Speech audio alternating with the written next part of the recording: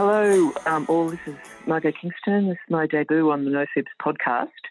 And today I'm interviewing Jeremy Miller, who has just popped his head up and said he's going to stand for the very safe seat of Lyne in New South Wales. So hi, Jeremy. Hi, Margot. How are you? Thanks for having me on the podcast. Pretty good. Now, I've looked up your background and you're a local radio announcer in the region, manager of the Manning Entertainment Centre, lots and lots of community work, and you've just resigned as the executive director of a very exciting theatre company called Monkey Bye. And I'm just thinking, why have you done this? Sure, just about to resign. So, yes, we'll wrap that up when the election is actually called. Why have I done it? Well, at a point, you've got to stop yelling at the television and get involved, don't you? You know, I'm raising my family here in Lyne. My kids are here. My wife and I have chosen to make this our home. And so I've always had, through all of my work, the belief that if you're able to do something to make a change and make the place better, then you have a responsibility to do it. And, you know, as you might find, a group of friends sitting around complaining about the way federal politics is going, and then eventually you go, well, I guess I better do something to try and fix it. So that gets down to the nub of it, doesn't it? I've read that you are a former National Party voter. So what has gone wrong? I'm more of a swinging voter. I have voted Nationals in the past, but I have also voted in other ways. So I wouldn't say I'm rusted on or have been a member of the party or anything like that. Okay. But I'm now rusted off, I suppose, to use the hashtag. So what has gone wrong? Well, I just don't think the National Party is representing the regions the way it used to. It used to actually represent the regions really well. And I'm going back to, you got to go back to the Ian Sinclair kind of times, really, to find the National Party had teeth and actually stood up for regional communities. And since then, look, they're the fluffy puppy of the Liberals. They don't have teeth anymore. They bark a little bit when it comes around to elections, and then they go sit on their rugs, and we certainly don't see them locally. So that's what I think has gone wrong in the main sense, that they're just unable to, some will say they've been captured by special interests. I would certainly say they've become too involved in their own internal matters in terms of, is Barnaby going to come back again? What on earth is going on there? So they've completely lost the focus on the people that they used to stand for. What about climate change? Climate change and energy policy is in stasis, I guess, and the Nats, for a reason I can't quite understand, have become noted for being a climate change denialist party. And I noticed that the current member, David Gillespie, actually wants taxpayers to help finance a new coal-fired power station. Where do you stand on that? And is that part of your thinking in having a go? Yeah, well, again, raising kids and worrying about the future, and you don't have to have kids to be worried about the future, but that's where my concern comes from. Look, climate change is a real thing, and human beings are having a huge impact on climate change. I don't know why that's still a difficult thing for some people to say. I think the facts are the gate is closed. We have now figured this out, and the issue should be over. We should now be talking purely about what are we going to do about it? So yes, the incumbent in Lyne, Dr. Gillespie, as you said, he came out yesterday or the day before, as we record this, to say we should be spending public money on new coal-fired power plants. He's backing Barnaby Joyce in saying that, which is again brings in the internal leadership ructions of what's happening inside the National Party. Why they're not backing and standing behind their leader, I have no idea. But in this day and age, if there is no business case, and there is no business case to build a new coal-fired power plant, if there was, businesses would be doing it. If there is no business case for it, then why is the conservative side of politics going for what in the old days you'd call a socialist policy of government owning business, investing in businesses that have no future? It just does not make sense to me. So yes, we need to not be building new coal-fired power plants. We should not be putting public money into them in any way. And that goes for land grants and any of the other ways that you can put public money into things. But what we should be doing is supporting, because there are a lot of people who still depend on coal for their livelihoods, and be punishing those people. So we need to stop arguing about climate change and climate taxes and all the silly slogans and actually get sensible about a policy to say, how do we transition the economy and transition those people towards a future that's going to work for them, work for the country, work for our individual wallets, and work for the climate. Is there a renewables industry in line? It's a very big seat. I've looked it up. South of Port Macquarie, Taree, Gloucester, Dungog, Stroud. It's a big seat. Is there any sort of movement at the station of interest in a renewables industry in your seat? I haven't had conversations about renewables industry. I know that we were ahead of the curve with solar. There's a community in Elands and also at the back of Wingham that was talking solar in the 80s and were fitting solar. So they were way ahead of the curve in that. And then there are different types of sustainable industries. Logan Lee is a local benchtop maker who is using local sustainably grown bamboo to make benchtops. Wow. It's all perfectly grown, beautifully done. And they're putting local grown bamboo benchtops into the Opera House. They're all over the place. So when you say sustainable industries, that's a broad brush. There's a lot of different ways that we can be truly sustainable. And that doesn't just mean, slapping a bit of paint on something and calling it sustainable. It actually means, what's the whole of life cost of this activity? Is it truly carbon neutral? How does it give back to the land? How does it refeed the land? That's the sort of the sustainable industry.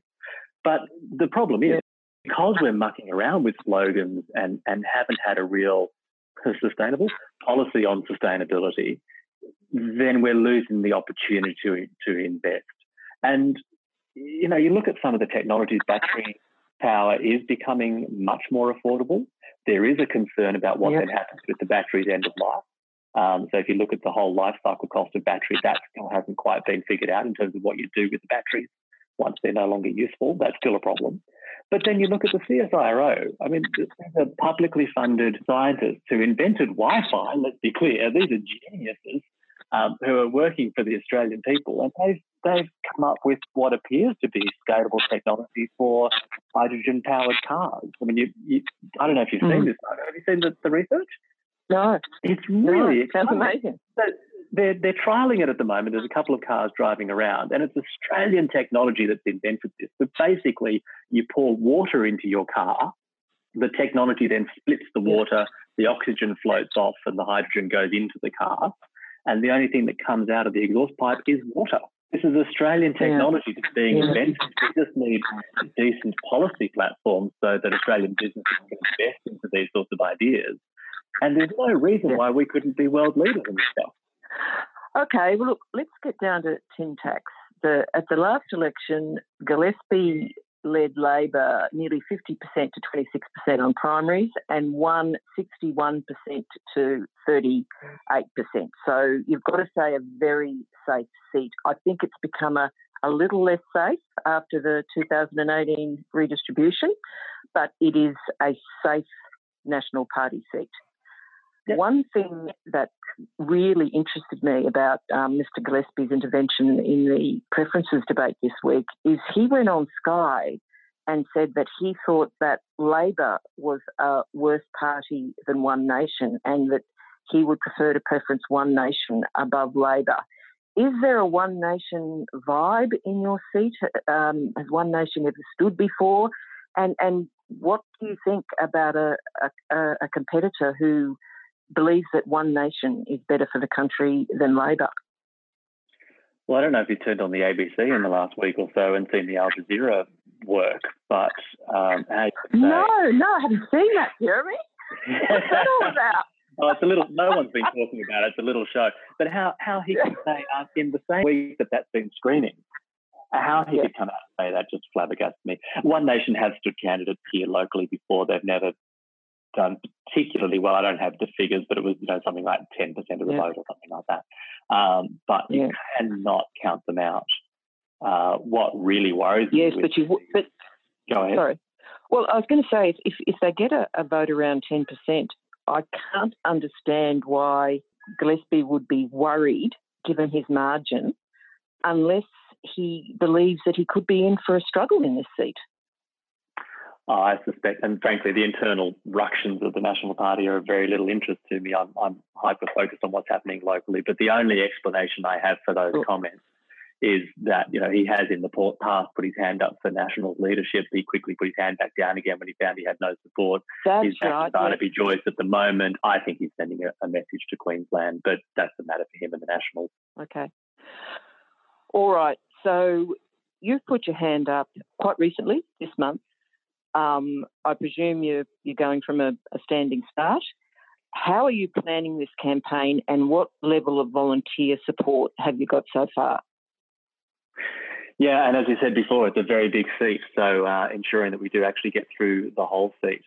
Well, we've been holding, I'm a huge fan of the Cathy McGowan model that Indi really built. I joined the club. Yeah, I know. It's a big club, isn't it? But just the way that they've managed to get local involvement, local consultation, and then as a sitting member reporting back to the local community. Yes.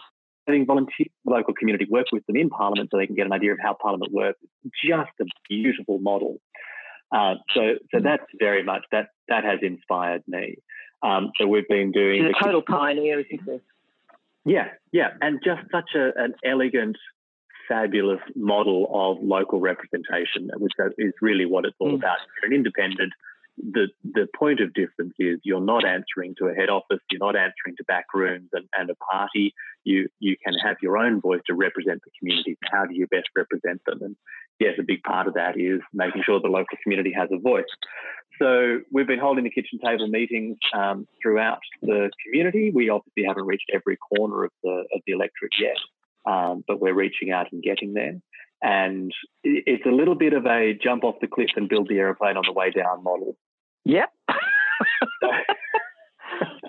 So by declaring and going out there publicly, people are now starting to come out of the woodwork and rally to the cause, and that's fantastic. And so I'm being invited to Chamber of Commerce meetings and things like that. And really, between now and the election, my only job is to get through every corner of the community and try and hear as many voices as I can. What sort of volunteer level have you got at the moment? At the moment, there's a lot of interested and involved people. Have they signed up to be volunteers? I think we've got maybe 15. That's a good start. Wow. And then there's a whole lot of other people who there's probably another 40 or 50 who have taken the time to meet, who have said they're happy to support, but haven't actually signed the dotted line yet. But frankly, we've just got through the New South Wales election and people will start to become focused when the election is called. Now, have you got a good IT person? Because Cathy's campaign sort of did a lot of work with something called Nation Builder. Yeah. Part of the campaign was getting techie stuff working for her. Yes, sure. Look, Nation Builder, it's a tool like any other tool. There are other tools around, but if you have a look at most of the independents, and in fact, some of the major party sitting people also have Nation Builder. So it's a tool. I'm not advertising for Nation Builder. They could give it to me for free if I was advertising for them. I suppose I'd be okay with that.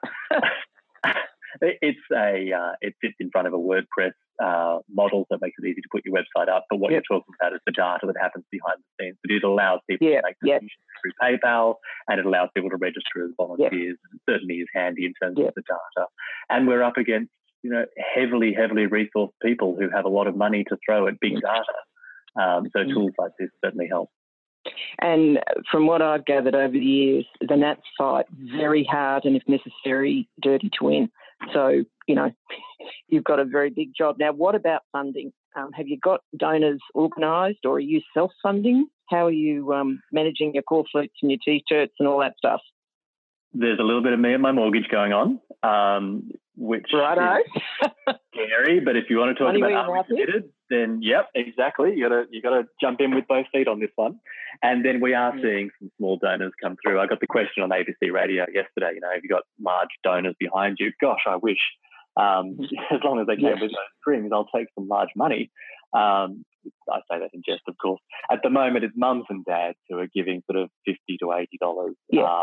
That's fantastic, because that's people who sometimes can't really afford to be making donations to things. Exactly. So that's showing that I'm so grateful for that level of support. It would be one thing for a multi-millionaire to write me a big check, but for mums and dads to donate $80, that's just fantastic. It is. And you're pretty well known. Like, you were a radio announcer and ran the Manning Arts Centre in Taree, isn't it? Would you consider yourself well known in the area? Oh, can you add? Yes, I'm a huge star. No, I'm well known in a small section. So yes, I was on the commercial station for a while, which broadcast into Foster, Taree, and Gloucester. So there'll still be some people who are. Yeah, I met a woman a few years ago who named her child after me, which is a very confronting and humbling thing to say. I know, right? What do you say to that? That's just a beautiful thing for someone to say. So there's somebody in the local area walking around with the name of Jeremy, to whom I apologise. But yeah, that's just a lot. I just didn't know what to say. Beautiful. So, and then I ran the Manning Entertainment Centre, which services through Foster, Tuncurry and Gloucester as well, the old Manning Great Lakes and Gloucester council areas before they were amalgamated. You wouldn't say I was particularly well known through Camden Haven and Wauchope. You wouldn't say I was particularly well known through Dungog and the old sort of Patterson. Right. So yes, I do still. I've got a reasonable base to start with, but I do have a significant amount of work still to do to get around, have those conversations, and meet people. Mm. The reason I'm asking is that Lyne has got a history with independence. Rob Oakeshott won in the seat of Lyne in 2008. And he beat David Gillespie in 2010, and then of course retired after a storied career, federal parliament. So you have got that history. As we know, Rob's moved north to Cowper, given the redistribution has really altered the composition of both seats now. I'm wondering whether there's sort of an informed alliance of quality independence starting to form. I know that Karen Phelps and Zali Stegel are in contact with Rob. I just wonder whether there's some mutual support that can go on. Just trying to really promote the idea of quality independence winning in safe coalition seats to try and progress us towards a decent climate change and energy policy. Yeah, I think that's fantastic, but it's a matter of how you walk that line. I think there's definitely ways that we can support each other in terms of tactics and structure, but we are, it says on the poster, we are independent. And I know through this Nauru legislation, the government was starting to say, well, here's a block of voters who are pseudo-independents who are voting together, and you start to get tied with that front. So you need to be very careful not to, or we need to be very careful not to open up that line of attack. Perhaps that would come anyway. But one of the first things I did, you would be silly not to, is I went and had a coffee with Rob. We knew each other because I was on radio when he was a local member. We hadn't spoken for 5 or 6 years, but I gave him a call and went and had a coffee, and he was very generous with his time, just talking about things like, he's got young kids, I've got young kids. What is the cost on the family? How do you manage that? The kid's going to get picked on in school. How do you start to structure your office? Those sorts of conversations. So any conversation with any of the other independents, we probably wouldn't talk policy. I don't think that would be appropriate. We're all coming up with policies for our own local areas. But in terms of structure and tactics and the simple questions of, well, how do you structure your office? How do you best manage your policy? How do you run a campaign? How do you do this thing? Those sorts of things that only people who have done it can answer. Yes. So it would be great to be part of a self-help group in that sense. Okay, now to get to the nitty-gritty, at the last election, again, it's less safe now, but Gillespie got 49.5% and the ALP came second on 26.4%. So for you to have a chance in this seat, you must take a fair number of National Party votes, and you must get a fair number of ALP and Greens first preferences to ensure that you come second in the primaries. Because if you come third, the National Party voters who are voting for you as a protest will go back to the Nat and he'll win. Now, that is very, very tricky. Kathy managed it in Indi in 2013, and Karen managed it in Wentworth last year. How are you going to manage that? And in particular, what is your preference ticket going to say to maximise your chances of getting that coalition of left, centre and right voters behind you? Sure. The independents and minor parties have never been able to get ahead of the Labor Party, since Rob is the exception. Certainly the last couple of elections, they haven't been able to get ahead of the Labor Party. So what then generally happens is the vote that was going to the independent splits kind of 60-40, 60% back to the National Party and 40% to Labor. People go back to their sort of, traditional areas. So yes, you're correct. So the only way is at the point at which Labor would be knocked out on preferences, I need to be ahead at that point. So the only way to do that is to get out and talk to people, articulate my policies as best I can, and use every method available to me to convince people to think about change. It's the simple message that if you want to make change, you have to make a change. And you have to try voting independent to see if we know exactly the road that we're going to go down. National Party would win again if I hadn't come forward or another independent hadn't come forward. Coincidentally, the same margin that Zali has to climb with Tony Abbott. Really? Margin. But David Gillespie is not as on the nose locally as Tony Abbott is, so it's a much more difficult campaign in that sense. Yes, and Sophie Mirabella wasn't liked at all either. So you've got that little problem. That's right. But so locally, there is a sense that the local member isn't working hard enough for us, and we sort of wonder what you do between elections. But there isn't that level of baseball bats that might have been around for Sophie Mirabella and maybe around for Tony. So have you decided how you're going to preference, or if you're going to preference at all? What's the best thing for you to do strategically? I think as an independent, you need to remain an independent, which is coincidentally what I would believe anyway. I wouldn't feel comfortable telling somebody to vote one way or the other. So I think the only way to go is to go with my heart, which is to say all the people of line are intelligent people. They can tell the different policies of the different parties apart.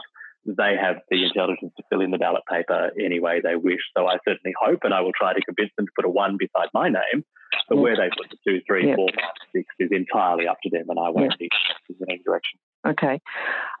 If I can make a suggestion, one of the things that Kathy's campaign did in Indi is she ran like education campaigns on Twitter, obviously, which I'd certainly advocate, but in particular on how the voting system works. It's really surprising how many people haven't got a clue about preferences. And what I found, I supported Karen in Wentworth, as you know, and I sort of ran, and other people ran a almost like a strategic voting education campaign that if it's crystal clear, which it certainly is in line, that Labor cannot win the seat, and that if people want to change, the only chance is you, then you've got to be second on primaries, and therefore it's really important that people vote 1 for you, and if they really want to vote 1 for Labor or Greens or Independent, they preference you second. Is there any scope for, like, if you could have some sort of education campaign among your volunteers, they could sort of spread the word? Yeah, absolutely. I think that's a sensible way to go. I know you and I are quite engaged in this process and understand because we've chosen to focus on it, not because we're any smarter than anybody else. We've just chosen to focus on it. And we need to remember that not everybody is inside what I really ironically call the bubble, and then I'll put on that phrase. Of course, yeah. But a lot of people just aren't as engaged with it as we are. So, yes, you're right. Running some sort of education to say, well, if you wanted to send a protest vote that was Labor 1, Jeremy 2, then that vote just isn't going to flow through unless I happen to be ahead at that point. So, yes, you're right. There is some sort of a scope for some education on it. In terms of telling people particularly where to put their numbers and preferences, that won't be something that I'm doing. Exactly. The other thing that we found in Wentworth was that the Greens preferenced Labor second, and that was sort of so disturbing to the Greens that actually Bob Brown and Richard Di Natale put out tweets at the end of the last week saying, please ignore our preference ticket and preference Karen first after you and not Labor. is there any move at this stage for there to be discussions between you and the Greens to try and avoid that potential pitfall? No, I haven't had any conversations with any Greens candidates or members or party machinery or anything like that. And I'm fairly open about who I have conversations with, so there's no sort of backroom conversations happening. Sure. I think really with the Greens, they will choose to put their preferences where they think it will best serve the people of Lyne, I would hope. And so I don't know that I have any way of convincing them one way or the other. I'd hope they have a look at the landscape. I hope everybody, all the parties, look at the landscape and say, well, okay, we want our own voters to put ourselves one, but who you choose 2, 3 and 4 is not necessarily ideologically based. It's who's actually going to serve the local area the best. And so if the Greens chose to put me second, fabulous. That would be great. But no, I haven't had any of those conversations with them. Okay, well, I'm now going to give a Twitter plug. For everyone on Twitter who lives in Lyne, please use hashtag LyneVotes so that Twitter has a news feed. Jeremy is at Jeremy4, F-O-R, Lyne, L-Y-N-E. You're also on Instagram, Jeremy? Instagram and Facebook. It's interesting around here. Twitter doesn't, locally, Twitter doesn't seem to have the cut through that Facebook does, but I'm across all three, and at all three, I'm at Jeremy4 Lyne, F-O-R Lyne. Yeah. See, Twitter to me is for political tragics and people who are really active and engaged in politics, and that's why I think Twitter's important, not because of the reach, because of the people. And I know that Kathy ran, a whole series of Twitter workshops. Get on Twitter, make it happen. And you had all these sort of middle-aged women that had never done anything like this before, absolutely starring, really creative, and you just take pictures of volunteers and different events and keep the buzz going. So I mean, I would recommend that. I'm actually coming down to document Rob's campaign, and if he'll let me, I'd be happy to come down and do a Twitter workshop if you're interested. Sure, I think that'd be fantastic. Yeah, and I think the time when Twitter and Facebook and Instagram were a young person's game, the young people are all running off Facebook. They're off something new now because we oldies keep invading all the cool night spots.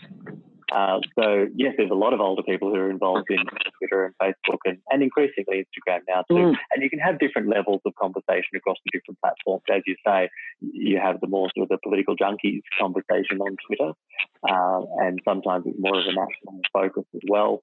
Facebook, you can have a more conversational and sometimes behind the scenes, Facebook Live. And then Instagram, I try to have a bit of a sense of humour. So you'll see photos of me doing early ABC interviews before I've done my hair, a bit of behind the scenes of Jeremy's person on Instagram. So if you want to, in fact, my Instagram bio says, is more sensible on Twitter. I see. Excellent. So you need cheers and you need money. So what's your website address for people who are listening and would like to get involved? The same as the Twitter, Instagram, and Facebook is Jeremy, F-O-R Lyne, L-Y-N-E. Yes, you can donate on the website there through PayPal, so it's all nice and safe. And yes, you can register to volunteer. And there's a number of ways that people can volunteer. You might just volunteer to be a social ambassador, as you're saying, to spread the word on Twitter. You might volunteer just to put a sign up on your lawn, or you might like to volunteer to be out and about, handing out pamphlets and helping us on election day. There's a lot of different ways that people can be in based on their individual. And crucially, you could volunteer to do a couple of hours on the pre-polls, because that's it's 2 weeks, isn't it? Yeah. Yes. Thanks a lot, Jeremy, and I hope to meet you. Thank you, Margot. Thanks for your time. Great to be on the podcast. Pleasure.